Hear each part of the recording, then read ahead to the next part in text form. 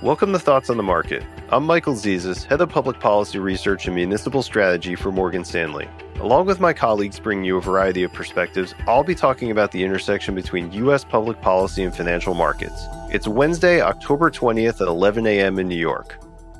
We spend a lot of time here thinking through exactly how and when Congress will manage to raise the debt ceiling, keep the government open, and pass a multi-trillion-dollar package of spending offset by tax hikes. To be clear, we continue to think it will do all of the above. But for this week, let's deal with DC's policy choices in classic Morgan Stanley Research fashion by focusing on tangible market impacts.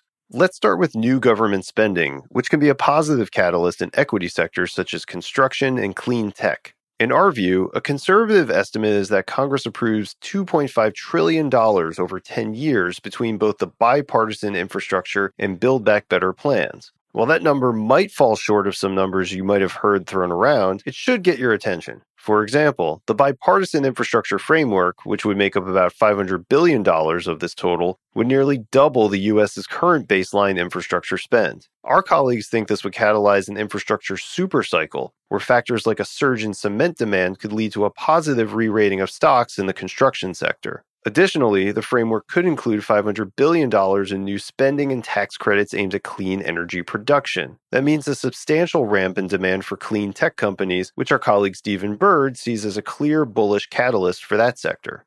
As for corporate taxes, yes, DC is likely to push them higher, yet for now, we don't see this as more than a near-term challenge that shouldn't get in the way of the positive medium-term outcomes for the equity sectors we've highlighted. As Mike Wilson and the equity strategy team have argued, enacting higher taxes could bring down forward guidance, something investors may not yet be pricing in given current valuations. In the near term, that may prompt U.S. equity indices to price in a greater chance of a sustained economic slowdown, but such weakness would likely be more of a correction than a bear market signal, as we expect the total fiscal package would ultimately be GDP supportive. Likely incorporating more spending than taxes, our economists expect it to boost net aggregate demand and support the view that the U.S. can continue to grow at a brisk pace in 2022. So of course we'll be tracking these policy paths into year-end, but it's important to keep an eye on why they matter from a market perspective. We'll stay focused on what's going on and what you can do about it in your portfolio.